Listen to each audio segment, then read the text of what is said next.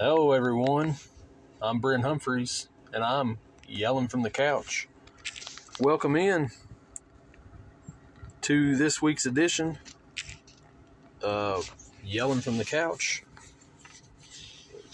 We have a lot to discuss this past week. The Reds had an eventful week. Bengals had a little bit of news. Kentucky Wildcats basketball had some news. The media days going on for the football team. Well, we will start out today's podcast with the best thing I saw from the last week. Well, the best thing I saw from the last week was Kentucky Wildcats going to Canada and winning Globl Jam.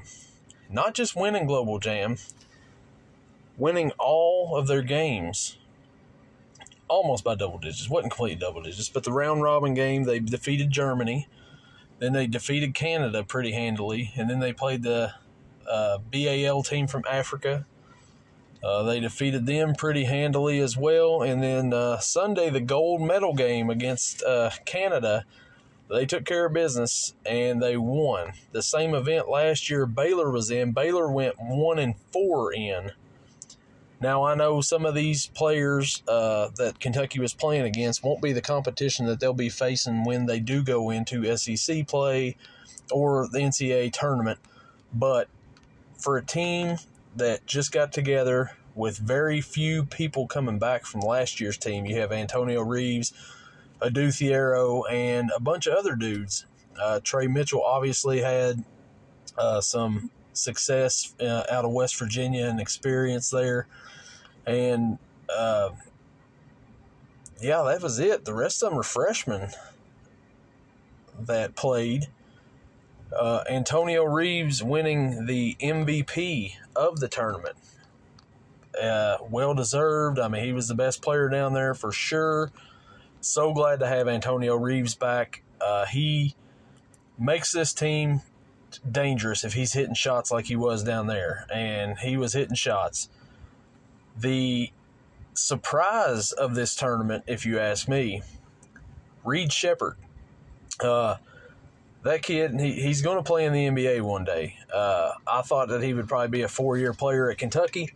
It's looking like he's probably not going to be there for all 4 years if he keeps playing the way he played today, played in that tournament over the weekend. Big surprise. Kid just coming up, true freshman from North Laurel, just in high school a few months ago playing ball.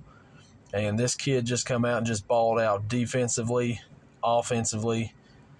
He's athletic. I mean, dunking the ball, that block that he had against the backboard reminded me of the Tayshaun Prince or the LeBron James come from behind block.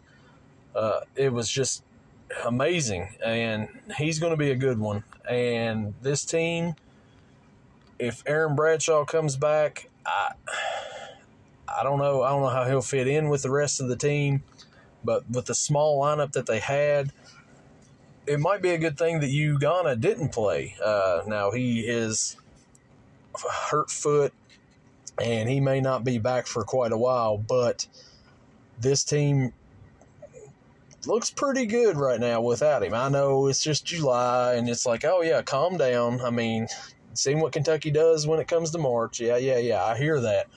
But right now, they are, for a team playing in July like that and to play that way, it's pretty impressive no matter who they're playing against. And this team just came together less than a month ago. This roster wasn't even fully formed. Trey Mitchell didn't come in until, a few weeks ago after Huggy Bear got let go at West Virginia. And then you got Jordan Burks and Joey Hart. They just joined the team 1st of June, I believe. And for them to come out, and those two guys, to be fair, they didn't play a whole lot. Burks played quite more than Hart did, but still, they didn't really contribute a whole lot. But still, they're part of this team, and they weren't a part of it a month and a half ago, and now they are, and they look like they were having fun out there, which winning cures a lot of things. We'll see how this season goes with the Kentucky Wildcats in the basketball, but fun little few days preview of the Cats here in July. Instead of Christmas in July, it's kind of like, Cats in July. But now moving on to the worst thing I saw from the last week. The worst thing I saw from the last week was the Reds getting swept after the All-Star break to start the second half of the season to the Milwaukee Brewers. And not just getting swept, getting shut out the first two games. Counting the game before that, it would be 3 straight shutouts against the Brewers. And then Sunday they come back and they blew a lead. Ended up losing 4-3 in that game. And then after that, they went to San Francisco. No, they didn't go to San Francisco. San Francisco came up here. And San Francisco beat them Monday night and Tuesday night, first 2 games of the series, putting the Reds' losing streak at 6 in a row. Now, they had a chance to really push Milwaukee away and run away with this division, but they just couldn't get it done, and they are now back in chase mode again. They were, as time of recording, they were 2.5 games out for Milwaukee for first place, which it's not insurmountable, but the games you play against the top teams like that, you've got to really bring your A game. They have a tough series coming up this weekend against Arizona. Arizona just took some out of the Braves. I'm pretty sure they took like 2 or 3 out of the Braves. And one of the games was like 16-13. A lot of scoring in those games. But Tuesday night, there was a lot of scoring in the Reds game. It was 11-10. And how about the debut of Christian Encarnacion Strand? CES, yes. He played Monday. He got called up. He played, rain delay, didn't do anything that day. Well, Tuesday he comes up. He pinch hits for Jake Fraley. Jake Fraley, who went deep, hit a home run earlier in the game for the Reds. And David Bell says, no, we're going to pinch hit for you here, Jake. So he pinch hits for him, and he brings up CES. CES comes up, slider, sends it into the left field seats, upper decker, gone. He crushed the ball. That's some power right there. And he just... very impressive. The kid, I seen he's hitting a whole bunch when he was down in AAA, and the Reds, in that deal that they got for Tyler Malley, just think about it. They got him, they got Spencer Steer out of that, and the Twins got Tyler Malley, which, Tyler Malley, okay, yeah, decent pitcher, but I don't know if it's worth all that. I'm glad that the Reds made the deal. Pretty good deal out there getting it from the Twins. The Reds won 2 in a row now. They're on a 2-game winning streak. They won 3-2 on Wednesday, beating the Giants. And then Thursday, they beat the Giants 5-1. Andrew Abbott goes 8 innings during that game. The longest outing by a Reds pitcher this season. And we're like 90-some games, almost 100 games in. It's crazy to think that no Reds starter has went that long in a game yet. It's just crazy. You think that by now they would have had a starter go that long. Nope, not yet. And Abbott was pitching pretty good. Took him out, brought in Derek Law. Derek Law gives up a home run to Wilmer Flores, who just absolutely crushed the Reds this year. This series, he absolutely crushed them. It seems like he hit a home run several times. He was a Reds killer this series. But they got the split against the Giants, which, after the first 2 games, that's, you're glad to see that they actually, that they split with them there. and that they didn't lose the series or get swept after the way the first two went. They could have rolled over and just but they and let them beat them. But they got the Diamondbacks coming up this weekend. The Diamondbacks take 2 of 3 from the Braves. They won the first two, and then the Braves won the last game 7-5. The Diamondbacks are a pretty good team. They got a pretty good rookie, Corbin Carroll. But the Reds, they got some pretty good rookies themselves there. And, the whole infield the other day was a rookie. You had Christian Encarnacion Strand playing first base, Matt McClain playing second base, Ellie De La Cruz playing shortstop, and Spencer Steer playing third base. The first time the Reds had run an all rookie infield out since the 1992 season. But stick around. We'll be back here in the next segment on Yelling from the Couch.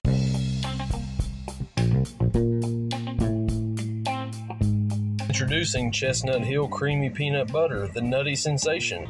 Are you ready to elevate your peanut butter experience to new heights? Look no further than Chestnut Hill Creamy Peanut Butter, the ultimate indulgence for peanut butter lovers.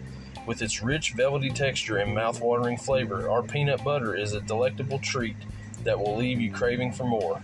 Creamy perfection. Our carefully crafted formula guarantees a smooth and creamy texture that spreads like a dream on your favorite bread, crackers, or fruits. Say goodbye to clumpy and sticky peanut butter and say hello to pure, creamy perfection. 100% natural ingredients. At Chestnut Hill, we believe in providing only the best for our customers. That's why our creamy peanut butter is made from 100% natural, non-GMO peanuts without any dried preservatives or artificial flavors.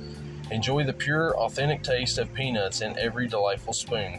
Whether you're making a classic PB&J sandwich, adding a dollop to your smoothie, or using it as a dip for veggies, our creamy peanut butter is the perfection added to any snack or meal. Plus, it's packed with essential nutrients like protein, healthy fats, and fiber to keep you energized and satisfied. Chestnut Hill is loved by kids and adults alike. It's a pantry staple that brings joy and deliciousness to every household. Try it today. Experience the nutty sensation that everyone is raving about. Grab a jar of Chestnut Hill Creamy Peanut Butter from your nearest store and dive into a world of delightful flavor and pure satisfaction. Calling all peanut butter enthusiasts, share your love for Chestnut Hill Creamy Peanut Butter on social media using hashtag Nutty Sensation and tag us at Chestnut Hill PB. We can't wait to see your peanut butter creations. Indulge in the creamy goodness of Chestnut Hill Creamy Peanut Butter. It's a taste you'll crave again and again. Don't miss out on this nutty delight. Make it a part of your daily snack routine.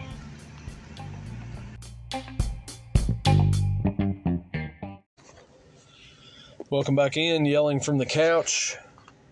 Just want to go back to the Reds real quick here. They did snap that 6-game losing skid. They won 3-2 over the Giants.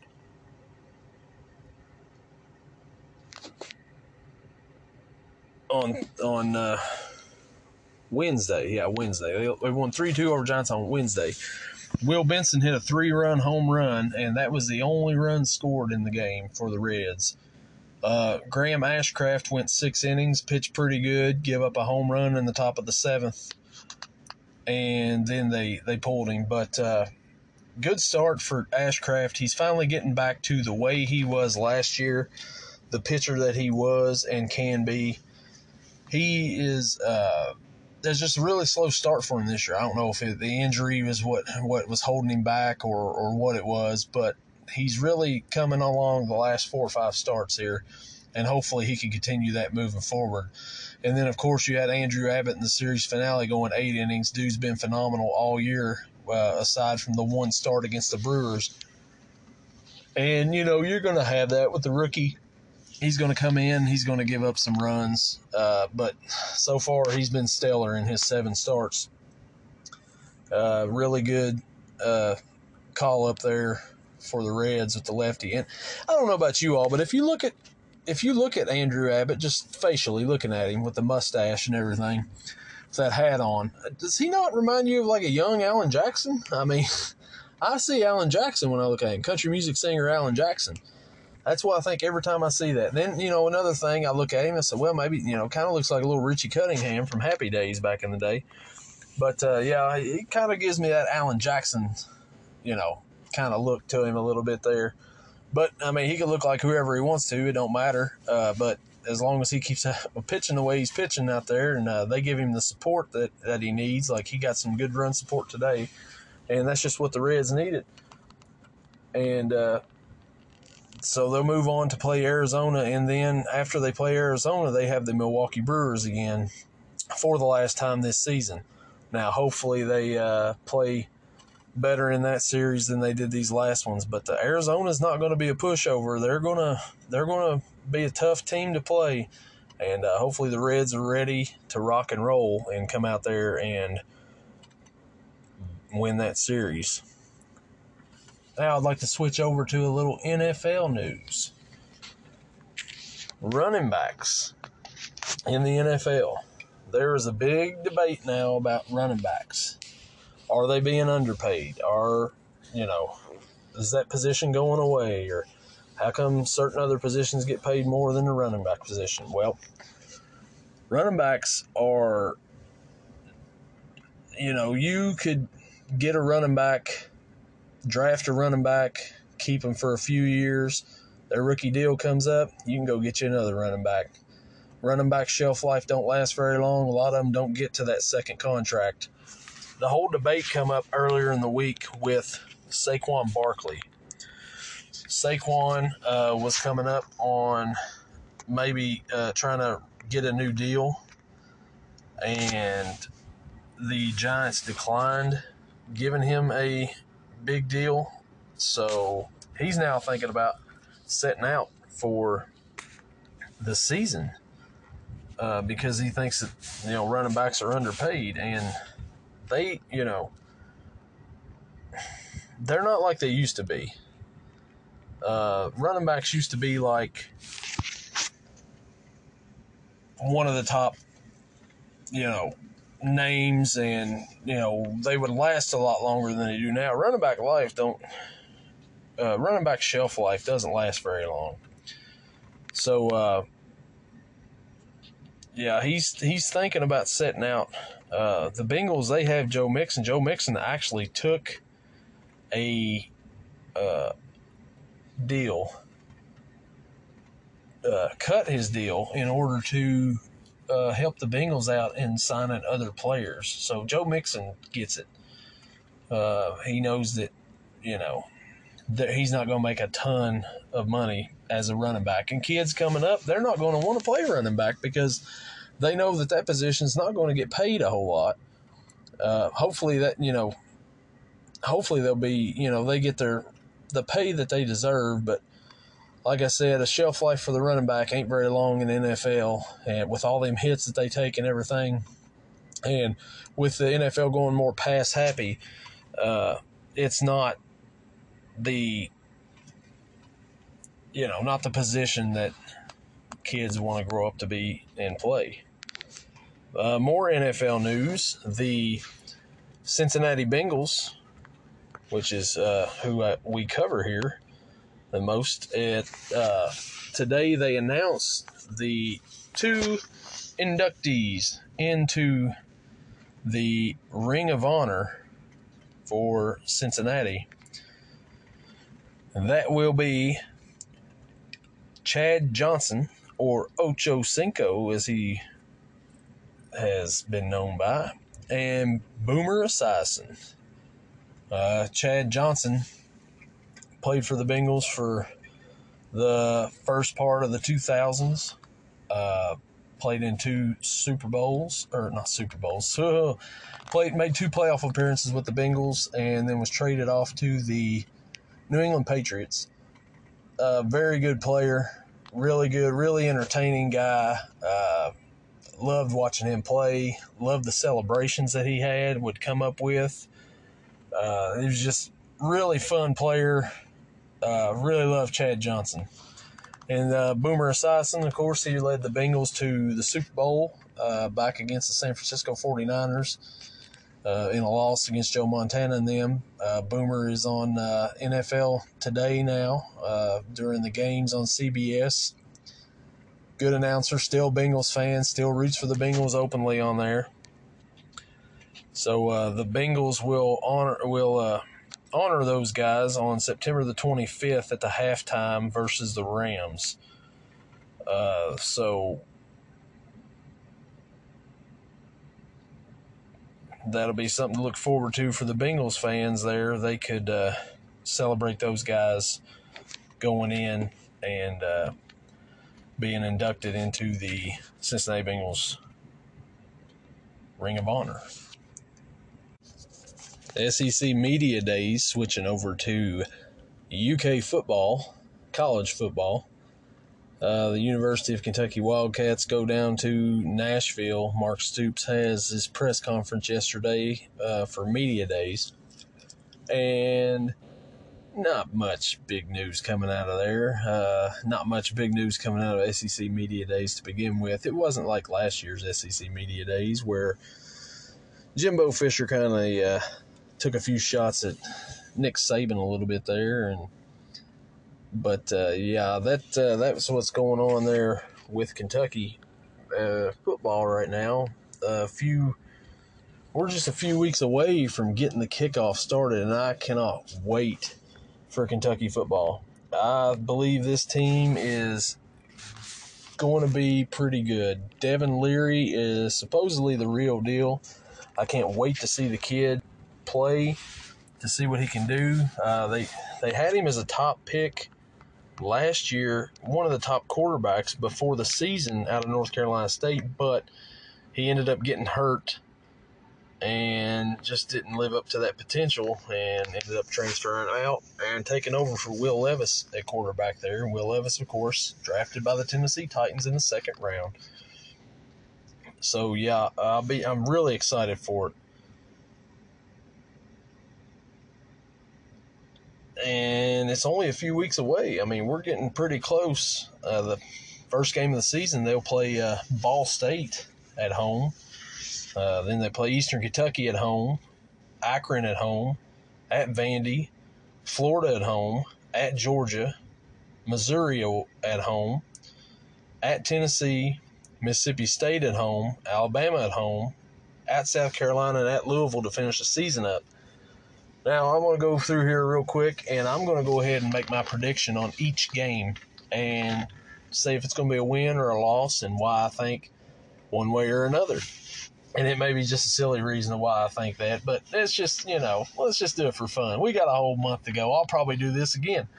But here we go. Kentucky and Ball State. They'll host Ball State first game of the season. I think Kentucky will come out and they'll win the first game. Ball State will probably give them a game. It always happens that first game of the year, especially under Stoops for some reason. They just don't come out the best the first couple of weeks of the season, it seems like. They kind of got to get into the flow of things. We'll see how this offense does under Liam Cohen coming back, homecoming for Cohen. Welcome back, Coach. And then the next week they'll play Eastern Kentucky at home. Obviously, I think that'll also be a win. Hopefully they don't need a last-second miracle prayer up to Dorian Baker to win the game like they did a few years ago. I believe the last time they played Eastern Kentucky. That was pretty rough. They went to overtime against Eastern Kentucky and throw it up to Dorian Baker in the corner over there, and he made a catch to seal it for the Cats. But, yeah, hopefully they don't need that this time. Hopefully it's much out of reach by the time it gets to that point, and they can comfortably kind of set people by the fourth. The next week they play another MAC team, Akron, the Zips. I think Kentucky will win that one as well. It'll be a home game, third game of the year. I think that'll be favorable for them. The week 4, they play Vandy at Vandy. I think the Cats win this one as well. Vandy is much improved. They have a pretty good coach, I believe, now. A decent coach. But we have their running back from last year, and we're getting payback. They beat us up here, and Kentucky's running back that they got, Ray Davis, ran all over Kentucky, and he's going to run all over the Commodores this year for the Cats, and the Cats are going to win that game as well.